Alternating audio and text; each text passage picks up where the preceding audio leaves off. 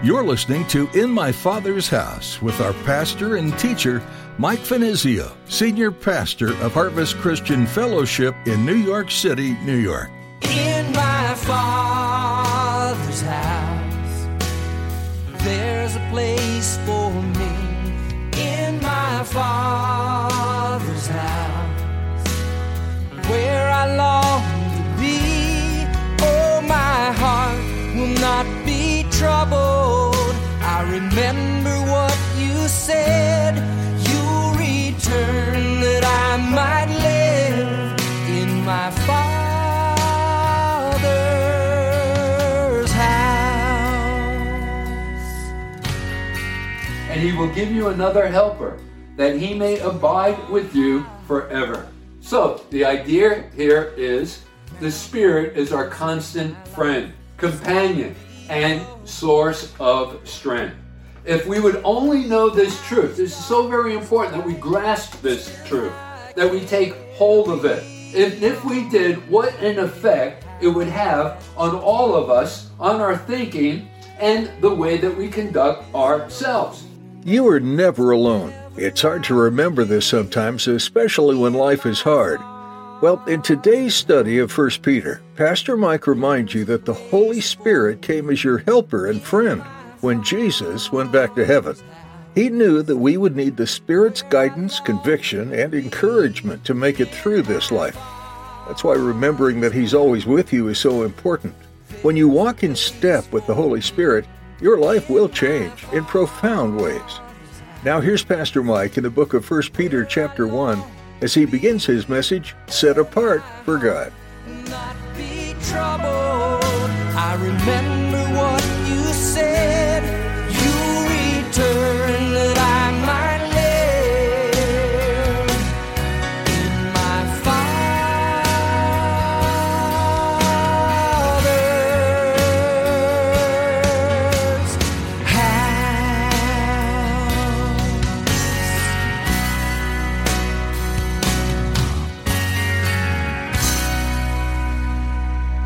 We begin our new series of studies in the book of 1 Peter, and that message served as our introductory message to this book of the Bible. And in that study, we talked a little bit about the writer of this book, who is Peter. We talked about his character. We talked about the transforming work that God had done in and through his life. We also talked about some of the circumstances surrounding Peter writing this book of the Bible. We're in 1 Peter chapter 1, and I want to begin by reading verses 1 and 2. And I think that this is a pretty important topic that we're going to be treating. So verse 1, Peter, an apostle of Jesus Christ, to the pilgrims or strangers of the dispersion in Pontus, Galatia, Cappadocia, Asia, and Bithynia. So Peter is writing to persecuted believers. Remember, we talked about that. We talked about how they became persecuted believers last time. So again, listen to that message. Who were living at this time in the principal cities of the world. Verse 2. Notice the way that he refers to them. The elect, according to the foreknowledge of God the Father, in sanctification of the Spirit, for obedience and sprinkling of the blood of Jesus Christ. Grace to you and peace be multiplied. So once again, okay, so now as we move into verse 2 here in chapter 1, we discover the means by which believers are brought into the family of God. And that becomes our first point, so write that down, brought into the family of God. Okay, so how are we brought into the family of God? Well, it's through the sanctification of the Spirit. That is the sanctifying work of the Spirit. Now, the word sanctification literally means to set apart, sanctify, to set apart. So that's one important part of the Spirit of God's ministry, that is to set apart unto salvation all who receive Jesus Christ as their Lord and Savior. It would be impossible to be saved without His work taking place within the hearts of Christians. So, therefore, it's not through religion whereby we are saved. It's not through baptism. It's not through our giving. It's not through good works. And it's not to say that those exercises don't have a special place in our Christian experience. They do, and God can use those things. But there must be a new birth by the Spirit. Remember when Jesus was addressing, in John's Gospel in chapter 3, one of the Pharisees, his name was Nicodemus, and he was talking about the new life. He was talking about entering into the kingdom of God. And so Jesus said to Nicodemus in chapter 3, he said, you must be born again. That is to enter into the kingdom of God. And so it's the result of and the work of the Holy Spirit whereby that takes place.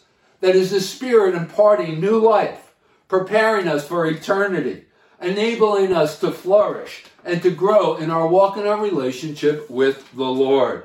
Now, not only does the Spirit instill new life in the believer, but he enters to make his abode with us, never to depart. Let me give you a cross-reference for this. Jesus said in John's Gospel in chapter 14 and verse 16, referring to the ministry of the Holy Spirit, he said, and I will pray the Father, and he will give you another helper, that he may abide with you forever. So, the idea here is the Spirit is our constant friend, companion, and source of strength.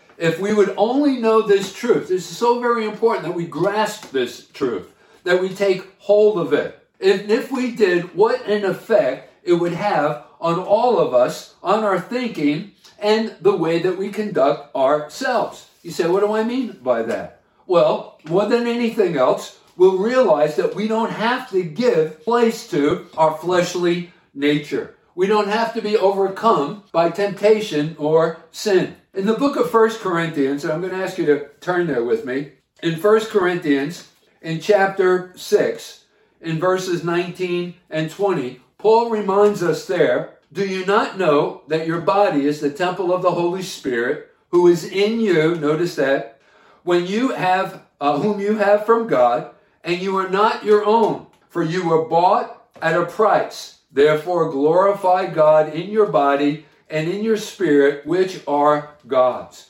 So think about that then. What a privilege. Because wherever we go, whatever we do, the Spirit of God dwells within us. He guides us, all made possible through the shed blood of Jesus Christ. We have been purchased by Jesus to heed the direction of the Spirit in every endeavor, in every choice, in every decision that we make. Now, that brings us to our second point this evening. Let's go back to verse 2 here in our text, and that is the doctrine of election. Notice Peter tells us there that we are the elect according to the foreknowledge of God. Now, I got to admit that the doctrine of election is a pretty weighty subject. Let me give you a cross-reference for this. In the book of Ephesians, for example, in chapter 1, Ephesians chapter 1, there in verse 4, we are told, just as he chose us in him, notice God did the choosing, in him is a reference to Jesus, so God the Father chose us in Christ, before the foundation of the world, even before the world was spoken into existence, before we even came forth from our mother's womb, he chose us before the foundation of the world that we should be holy. That's the reason why he chose us. We're going to talk some more about that in just a moment. And without blame before him in love. So God chose us in Christ. Now, one of the things that I want you to take away from this is that there would be no election whatsoever for anybody apart from the person of Jesus Christ. And listen, we know little or nothing of the secret transaction of eternity, but we can tell if we are included in it by a very simple test. In John's Gospel in chapter 6, in verse 37, Jesus said, all whom the Father gave to me will come to me. So, what then do we conclude? Well, if you've come to Jesus, if you're attracted to him, guess what? You've been chosen. Remember when you were in grade school, in your science class, and probably your science teacher working with you, and one of the lessons had to do with magnets and magnetism, and remember the steel fillings that were drawn to the magnet, even as the Spirit draws us to Jesus Christ. In fact, Jesus, referring to the ministry and the operation of the Spirit, told us that when the Spirit comes, he shall testify of me. Paul tells us that no one calls him Lord but by the Spirit of God. So it's that work of the Holy Spirit drawing us to Christ, even as these steel fillings are drawn to a magnet. And so anyway, encourage yourself. Encourage your heart and lay claim to the blessings and responsibilities of this wonderful supernatural calling, because you do have that aptitude for Christ. Now, I want you to also notice concerning our election, here Peter tells us, according to the foreknowledge of God. Okay, so here we are given some insight into this process of God electing us. You see, from all of eternity, God knew who would accept his offers of mercy and salvation. In the King James Version of your Bible, and I'd rather prefer this translation, in the 90th Psalm, in verse 9, we are told that we spend our days as a tale that's been told. So for God, every day, although it unfolds before us every day, for God, it's like a rerun. So God knows our end from the beginning. And therefore, he knew those who would bow their hearts to the lordship of Jesus Christ and invite him to come and be their Lord and Savior. And on that basis, they were chosen, they were elected. And their name was written in the Lamb's book of life. So do you understand that? And that's the reference to the foreknowledge of God. You know, let me illustrate this for you. I usually use this. I don't know if it's a good example or not. But when we, as men, go on our annual men's retreat, outside of the times of teaching, you know, the guys like to get together and knock around and knock heads and play basketball and play football. But there's always a time of choosing sides. And two fellows are appointed captains. And then they usually flip a coin for the first choice. And they base their choice on the knowledge of the people who are going to participate in the contest and on their ability to be able to perform. And like, for example, if I'm the captain and I've been elected to be the quarterback, I'm going to choose someone as a receiver who has the ability to jump, because that means that I'll be able to throw the football up high, and he'll be able to jump higher than everyone else who's defending him and get the ball before he comes down. And so we base our choices and decisions on their ability to perform. And isn't that exactly what God has done based on the foreknowledge of God? He knew how that we would perform. He knew that as he was orchestrating all of the details in our life, leading up to making that choice and decision for his son Jesus Christ as his Lord and as our Lord and Savior, that we would make that choice. So I hope that that's a good example and an illustration of this. Now let me ask you a couple of questions. Why did God choose us? And why are we Christians? Well, that brings us to our third point this evening, and that is, why have we been set apart? That is, by the sanctifying work of the Spirit of God. Well, someone may be thinking and may respond to that question by saying, well, to enjoy our Christianity, to be happy, to have the assurance of heaven, to receive help for our problems when we are in need. And yes, all of those answers would be correct, but the scripture is clear here. Notice, go back to our text there in verse 2.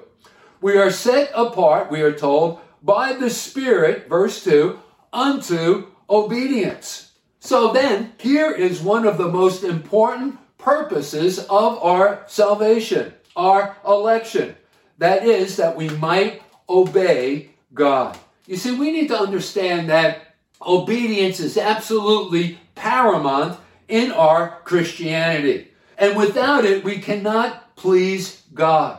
And so to that end, before the world was even created, God saw, he foreknew the disobedient and rebellious spirit that would mark all of mankind, men and women alike.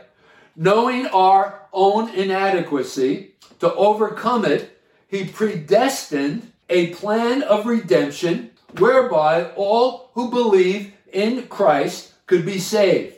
And also, through the Spirit, through the work of the Spirit, have the ability, the capacity, and the power to obey. And because of God's grace and mercy, and making such a satisfactory provision, we owe him our strict obedience. I'll give you an example of this. Remember when Paul was on the road to Damascus? It's recorded first in the book of Acts in chapter 9. In fact, we just closed out our series in the book of Acts. So I hope that you had joined us and you remember that text of scripture that depicted Paul's conversion experience on the road to Damascus. And there he was traveling to apprehend Christians and bring them back to Jerusalem because of their newfound faith in Christ to stand trial before the Sanhedrin. But in spite of that, he is wonderfully apprehended by Jesus Christ. And because of that apprehension, we are told that Paul asked this question, Lord, what will you have me to do? And you know what? I think that this is a part of every one of our own experience, our conversion experience. When God gets a hold of us, we need to ask the same question. God, Jesus, what would you have me to do? But therein lies the problem. Because I think some Christians are afraid to ask God what he wants them to do. To ask him that question. Because, the truth of the matter is I think that they know what he wants them to do, but they rather choose to disobey rather than to enjoy God's best through a life of obedience. They rather do their own thing. Listen, Paul wanted above all else to obey God. And I believe that that's the very reason why that Paul was so mightily used by him. Gang, nothing is more satisfying to the heart of God than the obedient believer. No gift is held in higher value or esteem. Remember in our present series on Sundays in the book of 1 Samuel, in chapter 15, when God, through the prophet Samuel, is instructed to go and to completely wipe out all of the Amalekites. Men, women, children, their herds, their cattle, just everything. They were, Saul and the armies of Israel were to absolutely obliterate them off of the face of the earth.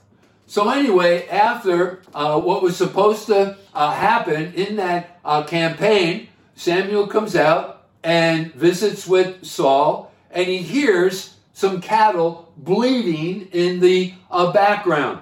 And Samuel begins to ask Saul certain questions. And as a response and answers to those questions, Samuel also found out that not only did he save some of the cattle for himself and distributed the best to some of his men, but he also kept the king of the Amalekites as a hostage. I guess he was looking for some kind of a ransom. And so how did Samuel respond to what Saul had done? Remember, and Saul began to make all kinds of excuses why he did what he did. Well, in 1 Samuel in chapter 15, verse 22, this is exactly what Samuel said to Saul. To obey is better than to sacrifice. And that was one of the suggestions that Saul had offered, that he kept some of the cattle for the purpose of offering the best of the cattle for sacrifices unto God. But that was not true. Now, someone may be thinking, I know I'm to obey God, and I know what it is to dwell upon that mountaintop. And isn't that the kind of a sense of emotion that you experience, that you feel when you know you're right in the center of God's will for your life, and you've triumphed over temptation, and you've been obedient. You just feel like, you're standing on top of the mountain, because it's sort of like the top of joy and the top of a blessing. But then all of a sudden, later on in our Christian walk and experience, we fall and we come tumbling down off of that mountain, because this time around we've given ourselves over to temptation and sin. Well, that brings us to our fourth point and last point, and that is the valley of despondency. And for many of us, that's our experience as well. We go from that, mountaintop experience down into the valley of despondency because we fail to obey. And then, the enemy seizes the opportunity to begin to, condemn us and tell us that, we're not worthy of being called a child of God, trying to stick that wedge between us and our relationship with God. Well, God has something that he wants to say to us in this marvelous verse as relating to our failures. Set apart, notice, to the sprinkling of the blood of Jesus Christ. And that word sprinkling carries along with it the idea of cleansing. So in other words, God has made provision for our cleansing when we give ourselves over to temptation and fall into sin. There is this cleansing. So, suppose we yield to temptation, commit some sin, and fall from victory off of the top of that mountain into the valley of despondency to defeat. What then? Well, God, in his merciful plan of redemption, has provided for every need. And yes, a defeated Christian should never be the case. Remember, God has made it possible for us to be victorious and overcome temptation no matter what we are facing. There's no temptation such as common to man, the Bible tells us, but will with that temptation make a way for us to be able to escape. We're told that in the book of Corinthians. Paul reminds us of that. But if we fail, through the blood of Jesus Christ, go back to verse 2, through the blood of Jesus Christ, immediate cleansing is possible for the sinning saint. How's that? By confessing to the Lord, we may instantly return to the mountaintop experience. So never hesitate to confess to God. 1 John chapter 1 and verse 9 tells us that if we confess our sin, God is faithful to forgive us of our sin and cleanse us of all unrighteousness. So, all of this is made possible through the blood of Jesus Christ. We're talking about an immediate and complete forgiveness of our sin. In my Father's house, there's a place for me. In my Father's house, where I long to be. Oh, my. We're so glad you joined us today on In My Father's House for our continuing verse-by-verse study through the book of 1 Peter.